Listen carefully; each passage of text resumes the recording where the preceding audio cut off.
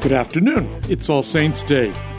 And so why not talk about saints, talk about holiness, talk about what the objective is of the Christian life, which is, of course, what? Conformity to Christ. So we has his life living within us. So let me tell you a story. Jacques Maritain, one of the 20th century's greatest Catholic philosophers and thinkers, played a defining role in developing the United Nations Declaration on Human Rights. Well, back in the summer of 1901, he and his future wife, Raissa, were studying the sciences, the natural sciences in Paris, and they had developed an intellectual infection, scientific materialism. And that's the belief that life is nothing but impersonal matter, randomly in motion, no soul, no purpose, no meaning. And the couple had fallen into a pretty deep despair, in fact, so much so that they swore a suicide pact if within a certain period of time they failed to find any purpose in this materialistic universe. A friend of theirs brought them to a series of lectures by a famous French philosopher, Henri Bergson. And after listening to Bergson, they began to say, well, maybe we can honestly believe, that life is more than matter in motion. And then they also visited an eccentric genius, a novelist by the name of Leon Bloy, who also lived in Paris, and he had a reputation for spiritual wisdom. They developed friendship, and in 1906, June, in fact, of 1906, Bloy became their godfather, and they were received into full communion to the Catholic Church. That's, again, Jacques Maritain and his wife, Raissa. Bloy's novel, The Poor Woman, closes with a very famous line. The only sadness is not to be saints. The point behind it is that to be less than a saint is to be less than the man or woman you were created to be. This is the ultimate sadness. It's the ultimate despair. We were created for communion with God, and this requires our sanctity. It's not proud, it's not arrogant to aspire to be what God created you to be. And He created you to be a saint. He created us to be perfectly conformed to Christ. We are the people that He created to know and do His will. And yet you hear people say, and this includes Catholics, oh, I can't live a life like that. I mean, what do you think I am, a saint? Well, yeah, that's the call to holiness and perfection and maturity is for all of us. It's the universal call to holiness. It's not the elite call to holiness. It's not just religious and ordained who get called to holiness. And St. Paul addresses this in his letters regularly. I mean, he's writing to the wayward, confused, immoral Christians in Corinth or Thessalonica or Philippi. And he says, to all God's beloved who are called to be saints, or I, Paul, write to you, the saints of Corinth. Now, the Corinthian Christians were among the most confused and corrupt of the churches, and yet St. Paul says, holy ones, saints. He calls them saints even before they've fully become what Christ has called them to be. He calls them saints in anticipation that Christ isn't going to stop until He finishes His work of redemption in them. So even in the New Testament, the word saint is applied to all believers, those who have been united through baptism with Christ. It's only later in the history of the church that we apply the word saint to those who are, quote, canonized and held up as public models for us. But in the first century, saint applied to all those who had been sanctified, set apart by baptism and faith in Christ. So let me demystify this word saint just a little bit here. It can mean holy one, it can be called saint, it can be set apart one. In Hebrew, Old Testament Hebrew, and also New Testament Greek, the word for translated holy one or saint means set apart. It means different. It means peculiar. It means uncommon. The saint participates in the otherness of God, the metaphysical otherness of God and the moral otherness of God. God is metaphysically and morally other than this world that He created, right? And so the saints are also supposed to be distinct from this world, both morally and because of their union with Jesus metaphysically. Now, holiness is commanded throughout the Old Testament. I mean, I am the Lord who brought you up out of the land of Egypt. So this is right at the Exodus, after the Exodus, excuse me. I am the Lord who brought you up out of the land of Egypt. Consecrate yourselves and be holy. Do not make yourselves unclean, for I am the Lord who brought you up out of Egypt to be your God. Therefore be holy, as I, the Lord your God, am holy. And you find this throughout the Mosaic books. Leviticus 11, Leviticus 19, be ye holy, for I am holy. That phrase comes from Leviticus. And at that time in Hebrew history, it was an urgent command because there was sin in the camp of Israel, and God's plans were being thwarted because the people of God were carnal. They were fleshly. They were corrupt. Israel had been called out of Egypt to be a holy people, a peculiar people, a distinct people. They were supposed to be modeling a different, a peculiar way of life from the surrounding nations.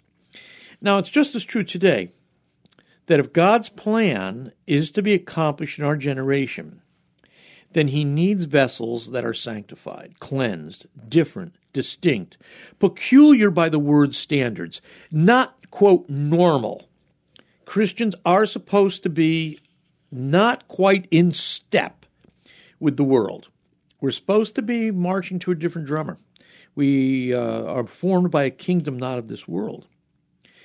So in the Old Testament this was true, and in the New Testament it's true. So Peter, in his first letters, writes, be holy in all your conduct, because it is written, you shall be holy, for I, that is the Lord, is holy. St. Paul to the Thessalonians, for this is the will of God, even your sanctification, or your holiness. And here's a statement which pretty sobering. Without holiness, no man shall see God. So how important is holiness? Well, without it, you can't see God. In the Old Testament, holiness is mentioned 1,000 times. In the New Testament, 300 times. It's important. And the way to get a handle on this is to go back to what it means to be a follower of Jesus. The most common word to describe a follower of Jesus is disciple. And disciple is a learner. That's what the word means. Disciple is learner or student. The saint is the disciple at the end of the process. He's the one who's been fully shaped by the master, not by the world, not by the surrounding society. But as Jesus said, when a disciple is fully trained or formed, he will be like his master. Even though the disciple is in the world, he's not of the world. He's other than the world. His kingdom is not of this world, because his master's kingdom is not of this world. And this is what leads to St. Paul saying, the 12th chapter of Romans, the first verse, do not be conformed to the pattern of this world, but be transformed by the renewing of your mind. Don't be squeezed into the mold of the world's priorities and values.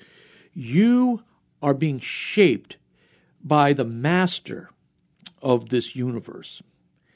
So this indispensable quality for the saint is non-conformity to the world.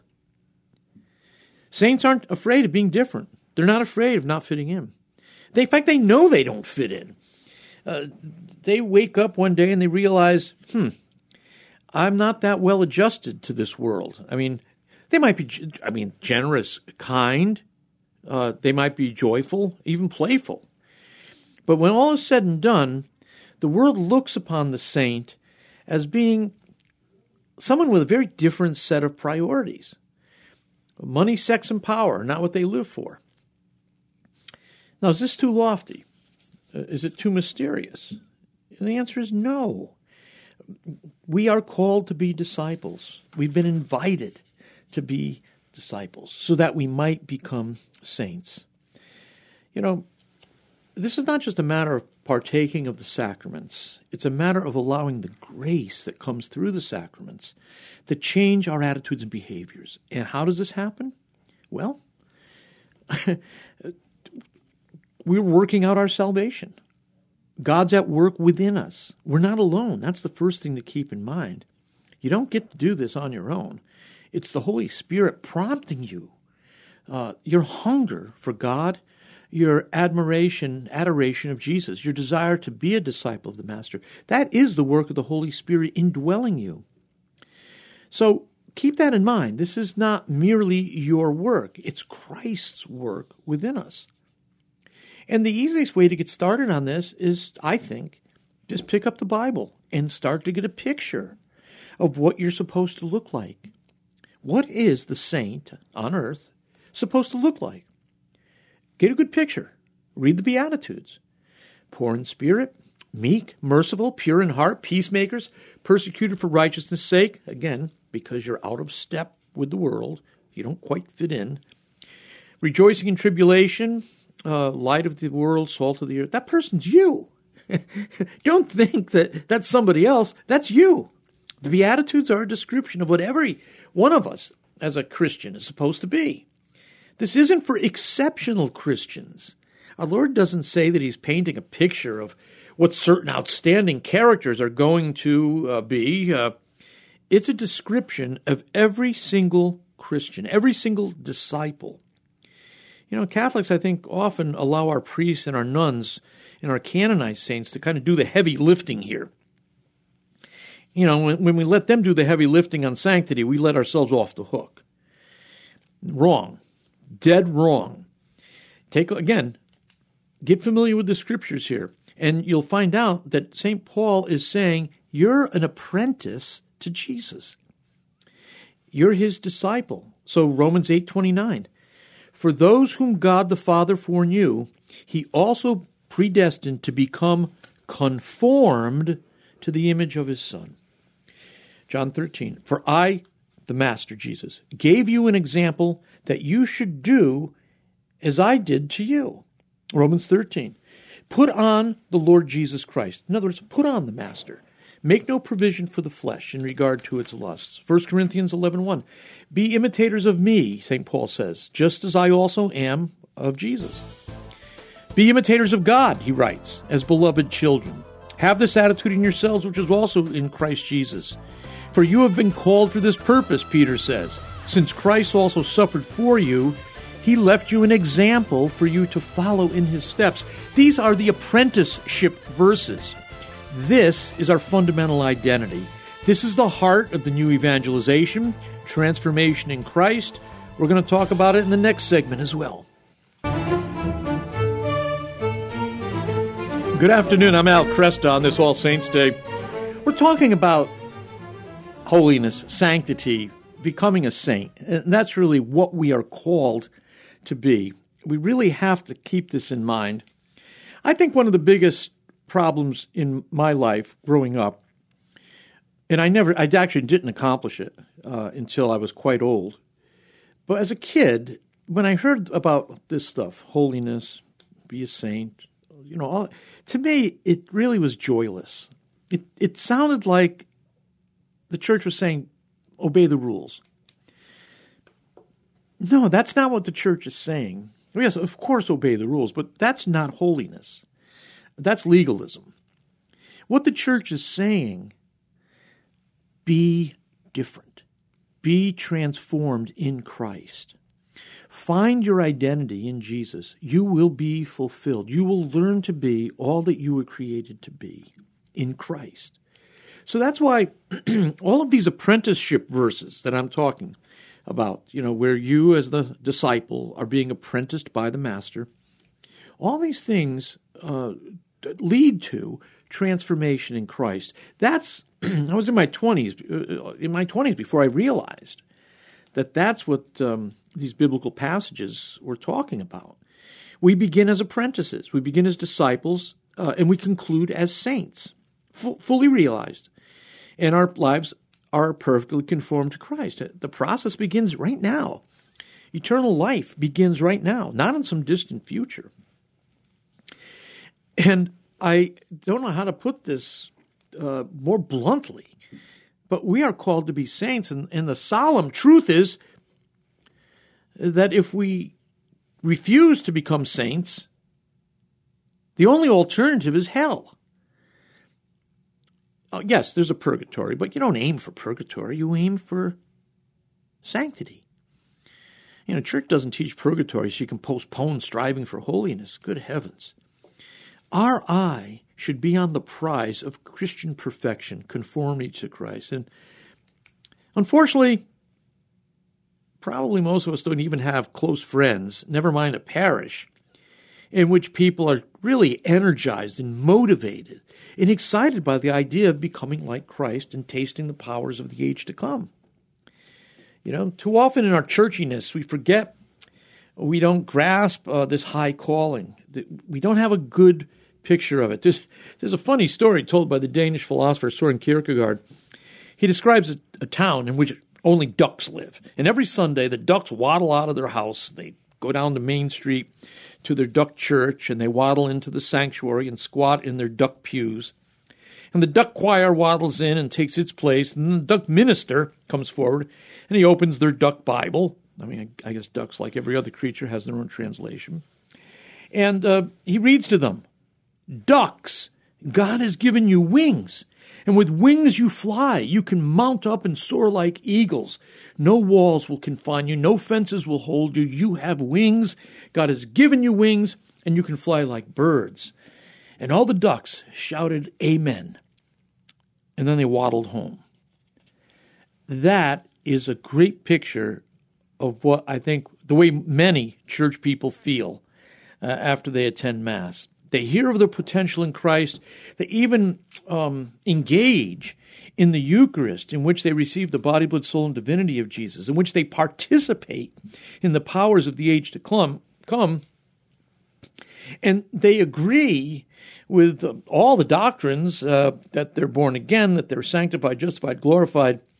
But in the end, they don't act upon what they've heard. They simply say amen and then walk on as though they had not encountered the living Christ, the Holy One of all eternity. This is a problem. There's no the easiest way to try to get beyond this is to just stay immersed in the picture of who Jesus wants you to be in Scripture. For me, this is what worked. Actually beginning to realize that it was His choice, His creation of me, that allowed me to get excited about becoming not only a follower of Jesus, but wanting Him to live His life through me.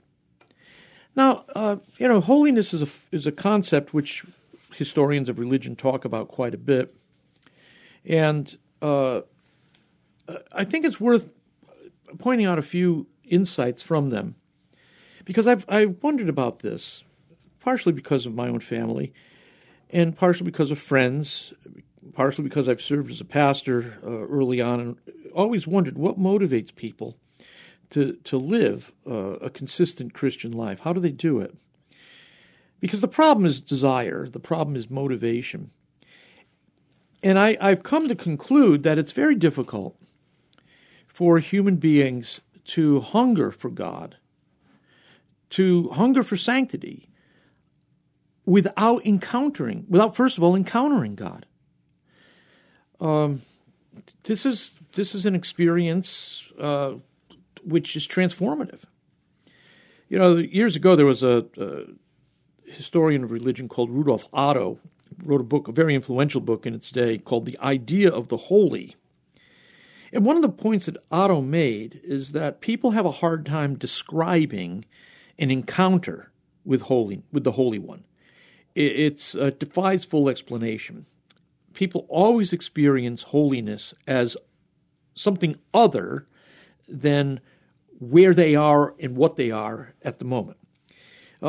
Also, encounter with the holy elicits fear, a kind of dread, a kind of trauma almost. And you see that in the Old Testament, right? You see time and again, Isaiah 6 is usually the example that's used. This is where King Uzziah dies, and King Uzziah dies, and Isaiah is in the temple, and he's praying there, and all of a sudden there's this vision that he has. You've got the seraphim with 6 wings. With 2 wings they cover their faces. With 2 they cover their feet. With 2 they're flying. And they're calling out to one another, "Holy, holy, holy is the Lord Almighty. And the whole earth is full of his glory." And people like to point out, this is a triple attribution. Holy, holy, holy. That's about, you don't say, that's extreme holiness, right? They don't say love, love, love, or justice, justice, justice. They say holy, holy, holy. And that is very, very, very holy, right? That's the way Hebrews deal with comparatives. They repeat. They punch it up another notch. So holy, holy, holy. And what happens to Isaiah? Isaiah says, "Woe unto me, for I am undone." His identity is unraveling. He's having a crisis. Who is he? He is undone in the presence of God. He sees truly and rightly, correctly, accurately who he is in proportion to the holiness of God, the existence of God. And that changes him. He has a flaming coal touched to his lips so he can properly proclaim, God in all of his holiness. And that's an important point of this whole thing. Without encountering the living Christ, I think it's difficult to long for him. Again, it's up to God to give us the actual graces we need, right? So our desires change. And I think the way there's a set of instructions that are used in monastic life and also in the sanctity of the laity in order for God to touch us in a certain way. Because which of us doesn't want our desires changed, right? I mean, you grow in... I remember talking to a monk about this. We were talking about he was doing a little bit of spiritual direction for me. And I said, how long? How long do I deal with this ongoing besetting sin? And he said, well, you keep fighting back. I said, well, when is it going to be? When am I going to get through it? He said, well, I don't know. It may stay with you throughout your life in this world. It may be something that's only going to be jarred upon the shock of death. Now, again, this is advice that he was giving me personally. I'm not necessarily saying this is applicable to everyone. But his point was, we have to recognize that we have a struggle in this world. Our desires aren't all that they should be. Even St. Paul in Romans 7 says, I don't do the things I ought to do. I do the things I ought not to do. Why? How long is this going to go on? Now, that's in Romans 7. Now, in Romans 8, that starts out a whole new way. He starts out saying, there is therefore now no condemnation for those who are in Christ Jesus. So Romans 7, he's struggling about holiness. He's struggling about becoming the man that he was created to be. And it's painful. And this is a man who has encountered Christ on the Damascus Road. So he's had an encounter with the living God. But he's still struggling in Romans 7. But in Romans 8, it's his awareness of who Jesus is that enables him to pick up the victory and move forward. So this is why I say we don't wait until there's a special outpouring of the Holy Spirit upon us. We don't wait until we have an encounter with Christ. We don't try to screw ourselves up or manipulate our psychology here either. But there are things we can do to predispose ourselves to be touched by God and to have our desires transformed, or at least bent and turned in a better direction. Number one, for me, open the text of Scripture. Look at what we're supposed to be. Look at the Beatitudes. And remember, that's you. That man that Jesus is describing there is you. Read those passages of St. Paul describing the so-called saints in Corinth and what they're supposed to be, or in Thessalonica. That's for you. It's not for somebody else. It's for you. And in time, I think, one starts to get excited. Eucharistic adoration, another place that I have found most useful in helping to restart in me this encounter with Christ, by which my desires are changed and I begun to hunger for holiness. Well, I have a few thoughts on this All Saints' Day of trying to become what we were created to be. He calls us saints. That's because he's at work making us saints. And this is a day of great celebration because of that. We look at those who have completed the process. We ask for their help. But never forget, that saint is you.